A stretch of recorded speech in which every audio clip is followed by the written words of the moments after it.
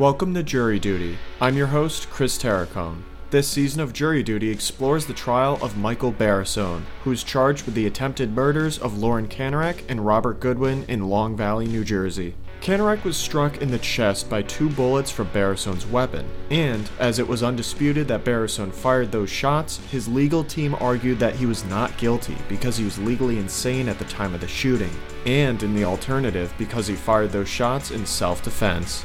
In our last episode, we examined the testimonies of several more equestrian associates of the defendant, as well as an insurance adjuster who handled a flooding damage claim made by the defendant. On today's installment, we look at the testimony of another equestrian enthusiast, and we also begin our examination of the testimony of the key defense expert witnesses who offer evidence supporting the claim that the defendant is not guilty by reason of insanity. That's all coming up right after the break.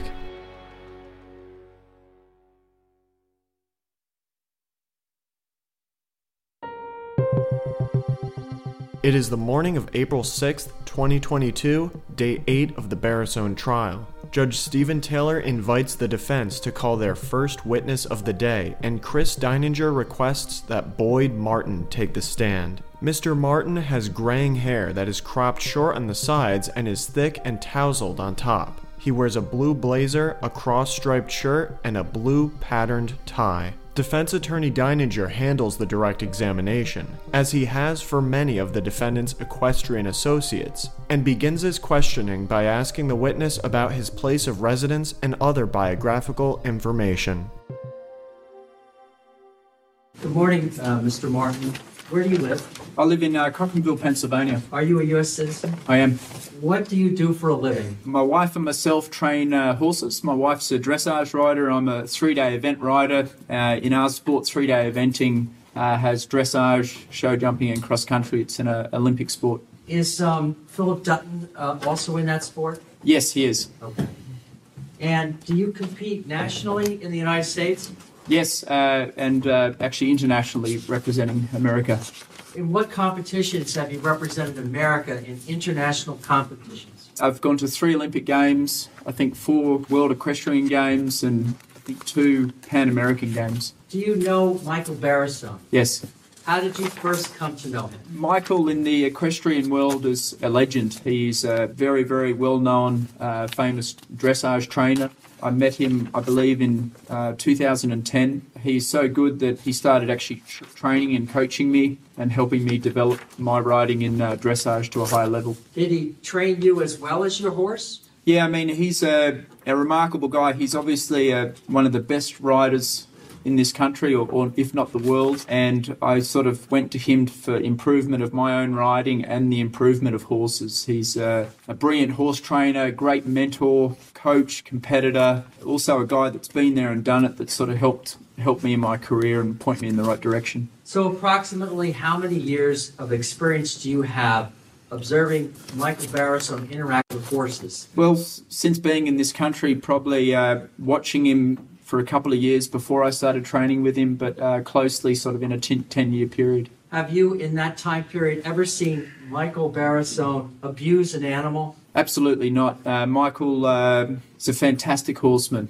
To get the best out of the horses, the thing I learnt with Michael is sort of trust and confidence, and he's a passionate trainer, and really pointed me in the direction of sort of working with the animal without force.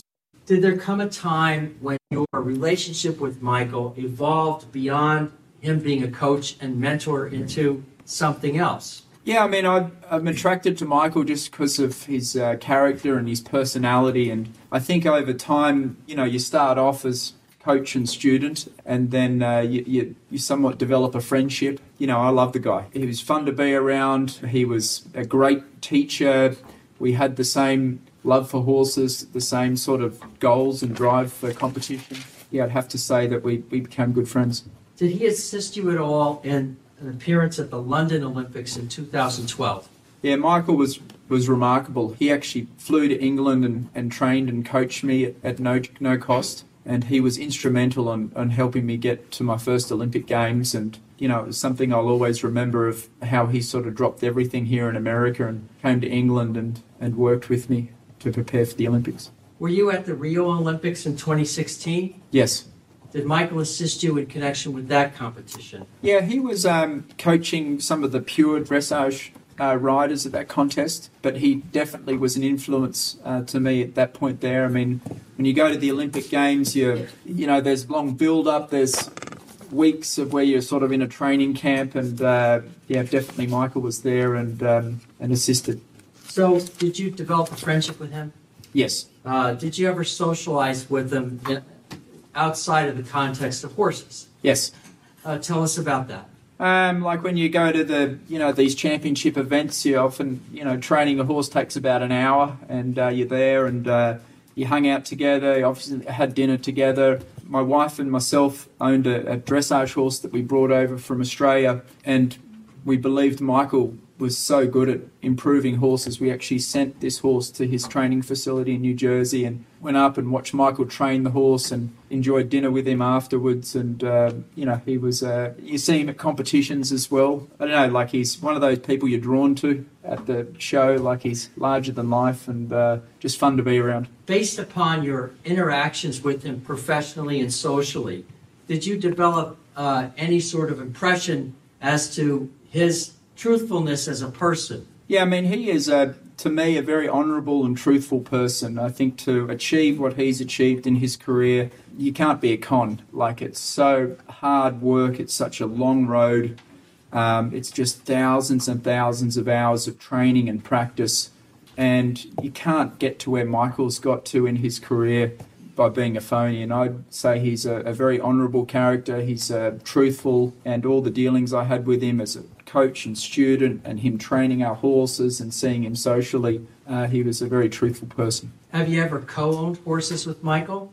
We had this one horse called Jeff the Chef that Michael trained and improved, and we ended up selling the horse. And so we owned the horse, but I believe Michael got a commission on the sale. Do you have a barn facility in Pennsylvania?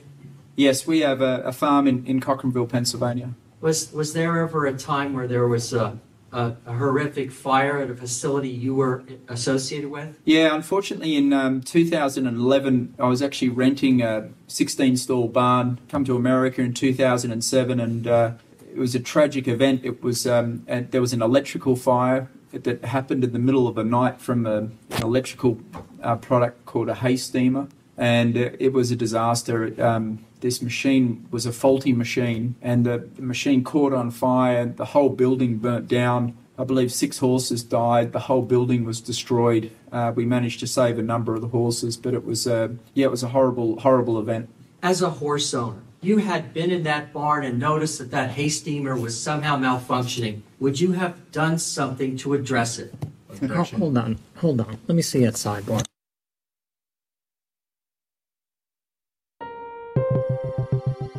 After a brief sidebar conference, Chris Deininger moves on to another line of questioning. You mentioned that Michael was passionate in his work. Could you elaborate on that for the jury? To be an Olympic athlete as successful as Michael, you've got to have determination and drive and positivity. He was larger than life, a passionate guy. I don't know how much more to explain it, but he had a flamboyant personality. He loved so much what he did. I was magnetized to it a little bit. Like when he's coaching, you could hear it in his voice, or there was times where he'd wake up at 3 a.m. up here in New Jersey and drive to our farm and be there before I even woke up to train us. And he just loved horses. He loved seeing us succeed, and he was just passionate about his coaching and everything he did. Throughout your association with Michael Barrisone, did you ever witness him mistreating another person? Never, no. I mean, there's coaching any athlete. I think, in sports, there's times where your voice would get elevated or you might use a curse word. But, I think it was definitely, in my experiences, is just because of how much he wanted you to improve. But there was never abusive or anything like that. Deininger indicates that he has no further questions for Mr. Martin, and prosecutor Christopher Schellhorn steps forward with 2 brief questions on cross-examination. Mr. Martin, you weren't at Mr. Barrisone's farm on August 7th, 2019? No. And you're aware that he's on trial for attempted murder? Yes. No questions, Judge. Thank you. The defense next calls the most crucial witness to their case, psychiatrist Dr. Stephen Simring. Simring is in his 70s, his head is shaved, he sports dark-framed wire-rimmed glasses and wears a gray suit, a white dress shirt, and a red and gold striped tie. Edward Belenkus takes over the questioning for the defense and begins by eliciting biographical information from Dr. Simring. Where do you reside currently, Doctor? Reside in Tenafly, New Jersey. And what do you do for a living? I'm a psychiatrist. Can you give us a little bit of background with regards to your education? Yeah, psychiatry is a specialty of medicine. I went to college at Columbia. I went to medical school at NYU. I did my general surgery residency at Bellevue Hospital, and then I did a psychiatric residency at Columbia Presbyterian, New York State Psychiatric Institute. After that, I was in the U.S. Army Medical Corps for 3 years.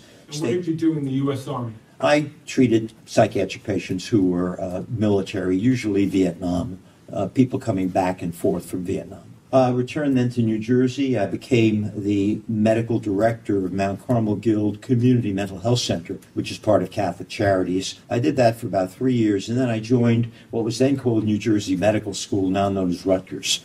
And for the next, almost 30 years, I was director of medical student education at New Jersey Medical School in Newark. At times, I was vice chair of the department. I ran the residency training program, but I was usually in charge of medical student education. After that, I returned to Columbia, where I still am, and I directed the forensic or legal psychiatry training program at Columbia. Throughout all this time, I've been in private practice of psychiatry, where I've seen individual patients for therapy, and I've also done forensic or legal evaluations. And approximately how many patients have you seen and evaluated over your career? I've seen thousands of cases.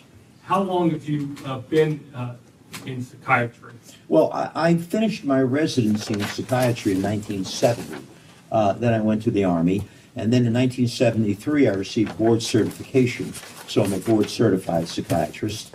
Can you explain to the ladies and gentlemen of the jury what board certified means? Well, psychiatry is a specialty of medicine like surgery or radiology. In order to do that, you need to graduate from medical school and finish an approved residency. After that, there's an examination to measure your qualification. And I passed that examination in 1973. I became board certified.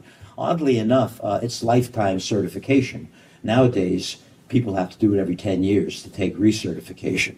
However, I didn't get away with it because in 1994, they developed a subspecialty in forensic or legal psychiatry, and I passed that board, and that board is renewable every 10 years.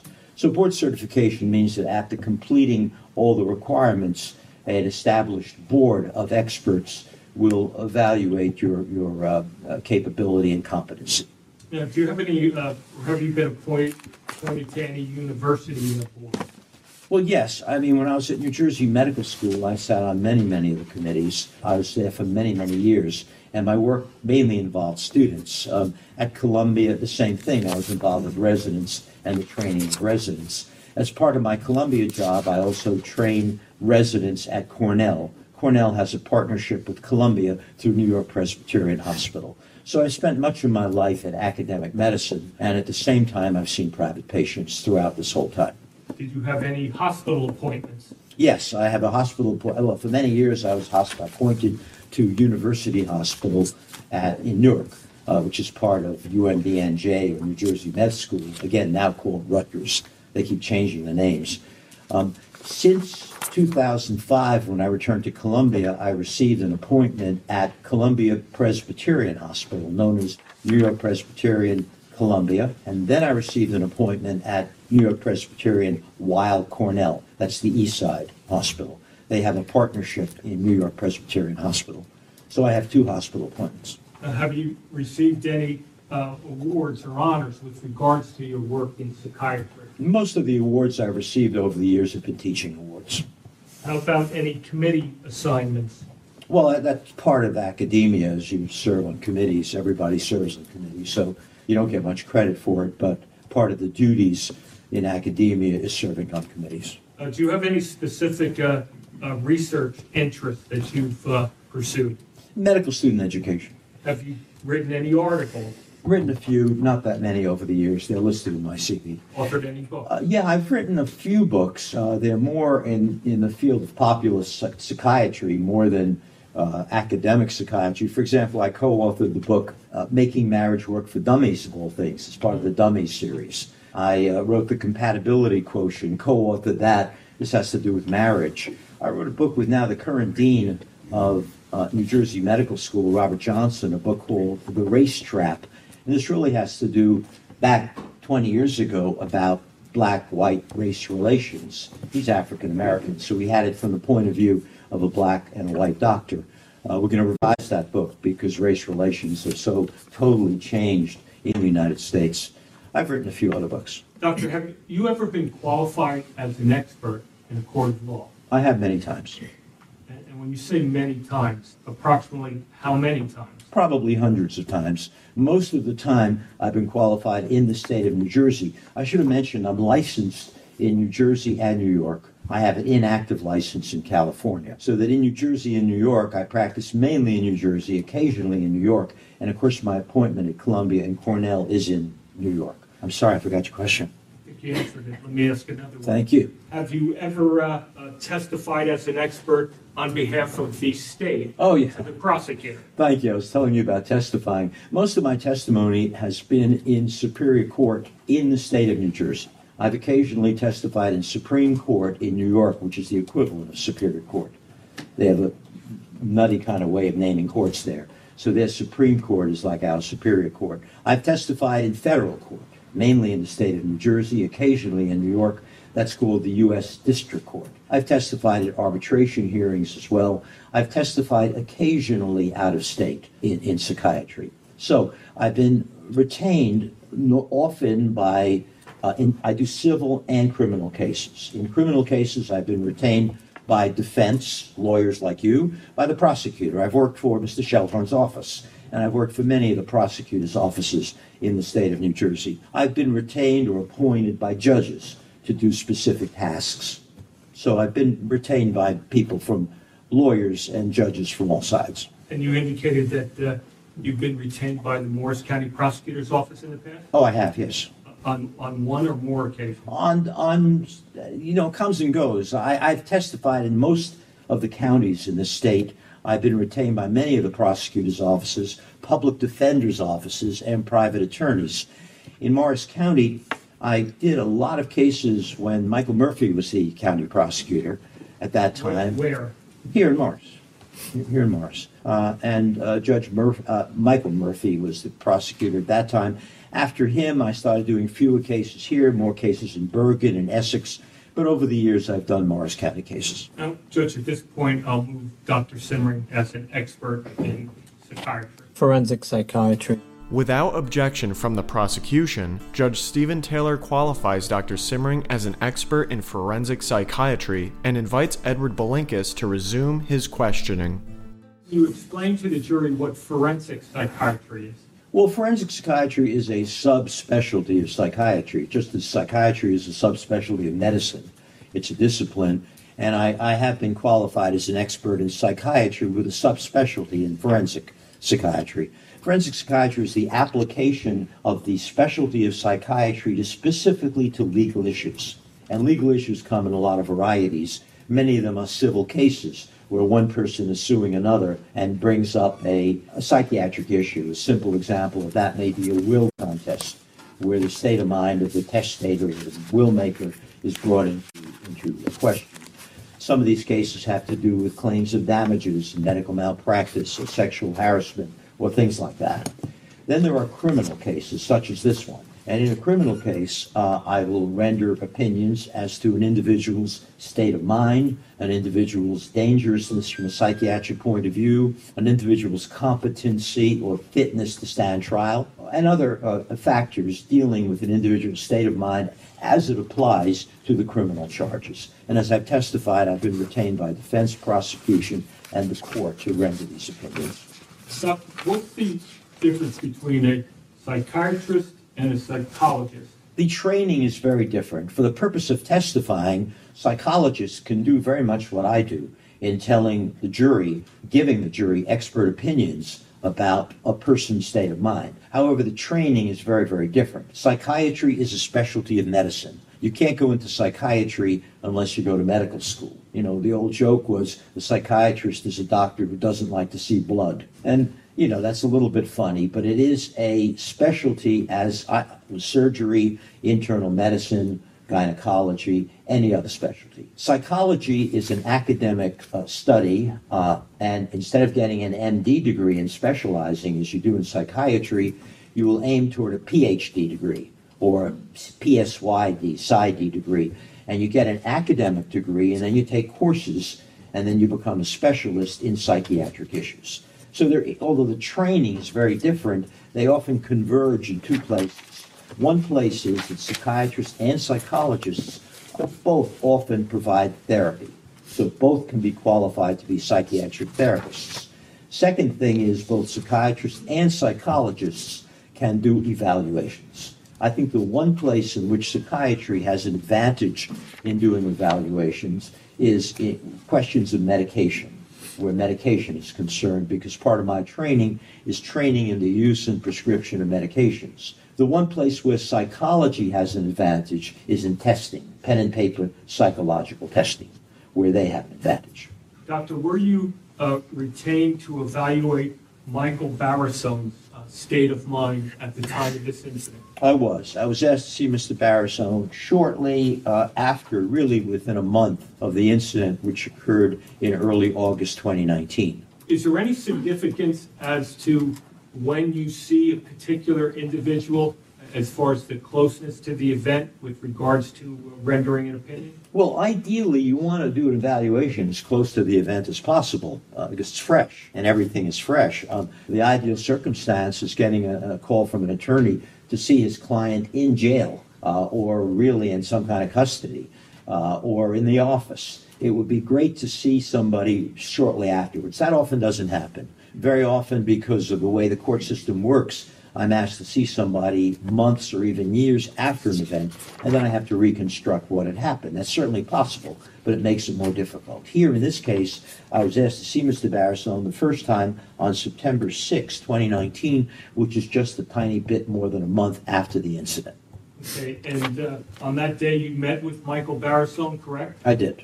And that was in person, correct? Yes, it was. That was just before it was just before the pandemic, yes. After the pandemic, did you have an occasion to meet with him on other occasions? I met with Mr. Barasone 4 more times throughout the year 2020, all of which were done by Zoom.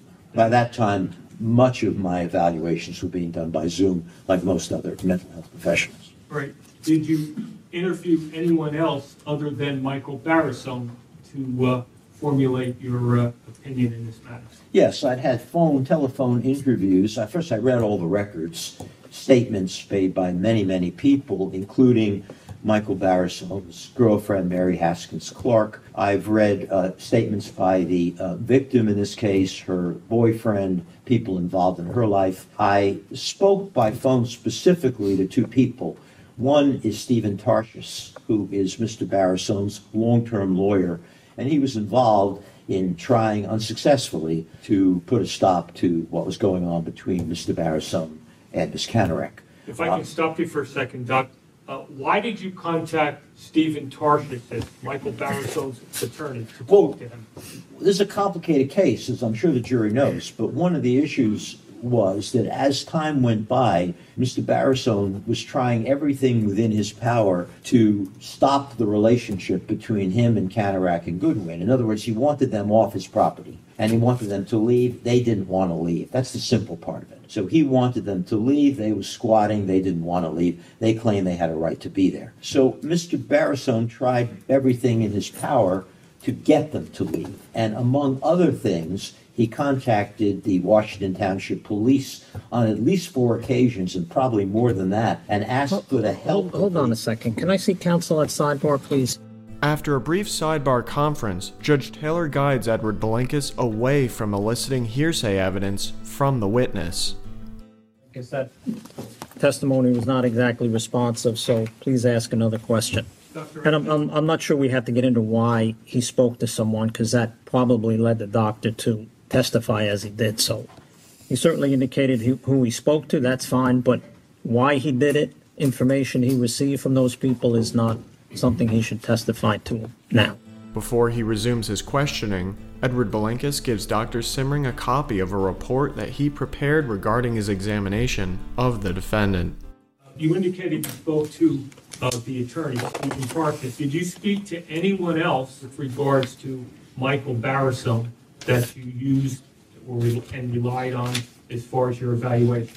Yes, I spoke to his long-term therapist who has seen him in therapy for years. It's Miss Picardo. I'm looking at her first name. I'm blocking on that. I'm going to refer you to the first page of your report, second paragraph.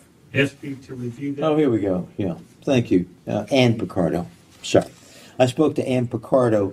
Mr. Barrisone had been seeing Ann Picardo for therapy off and on for many years. So with Mr. Barrisone's permission, I spoke to Ms. Picardo to gather her thoughts about his background. And did you receive information from Picardo that you relied on with regards to the formulation of your opinion? I did. And can you tell the jury what information she provided you that you relied on as far as your evaluation here? Well, I'm not sure how much detail you want me to go into. Whatever detail that you relied on and you believe is necessary to explain why you rendered the opinion that you did. Okay. Sorry, that was in the past personal history. What I learned from her is that he came from a family which was emotionally and physically abusive. That as a boy growing up, his mother, according to her, was very selfish and very abusive to him. His mother, by the way, passed away in 2014. His father died in 2019, just after his arrest. Ms. Picardo remembered that in terms of the history, that one of the maternal grandparents suffered from depression, and she believed that one of the grandparents required shock treatment, electroconvulsive therapy. And why is that relevant, Doc? Well, depression runs in families, and one of my diagnoses, of my two diagnoses, one of them is persistent depressive disorder or chronic depression. And so that was relevant with regards to your diagnosis regarding the depressive diagnosis? That's correct. Just one more piece of evidence. People with depression often have depressions in the family. Some do not. Many do. Right. And what else, if anything, did you rely on? She told me, and this is even more important, Ms. Picardo said that she had treated Mr. Barrisone on and off for 20 years. Never consistently, but on and off for depression and anxiety. And he would make appointments with her and see her when he felt he needed care. She described him to me as, this is a direct quote, very troubled. She thought he was at a considerable risk for suicide, and she believed that even before the current events. He expressed to her, after he spoke to her after the incident, that he had lost everything.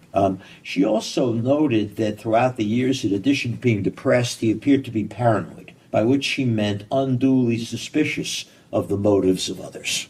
And how is that information relevant to your diagnosis? Well, my diagnosis is based on my review of the records, which are extensive, my review of the medical records, the incident reports, my 5 interviews with Mr. Barrisone, and also other information that comes through, such as medical records and impressions from other treating professionals. All that helps me to formulate a diagnosis. Now, can you set forth generally what you reviewed that you relied on that formed your opinion? Yes, the material's extensive, as the jury can see from this pile of papers on my desk that's more than 8 inches thick.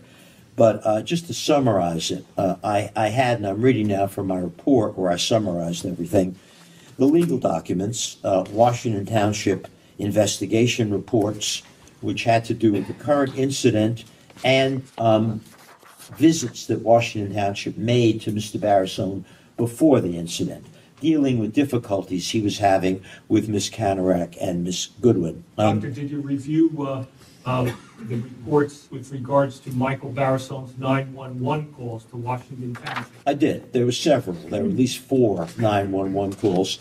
in the days before the shooting incident, in which Mr. Barrisone was increasingly panicky and increasingly desperate to get help for a situation which had been spinning out of control. And he put these in the form of 911 calls.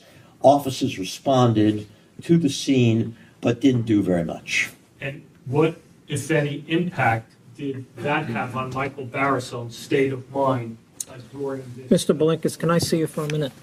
With Judge Taylor calling for a sidebar conference, we bring to a close this episode of Jury Duty, the trial of Michael Barrisone.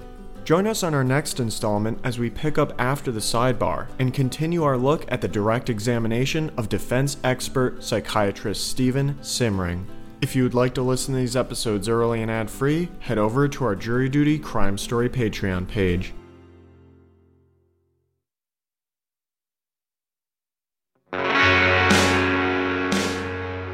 You can find more information about this trial on our Jury Duty Crime Story Patreon page or at crimestory.com. Jury Duty is created and produced by Carrie Antholis. It was co-produced and edited by yours truly, Chris Terracone. Music for this episode was provided by Strike Audio, and the trial audio is courtesy of Law and Crime Networks. Thank you for joining us. We hope you will come back for the next episode of Jury Duty, the trial of Michael Barrisone.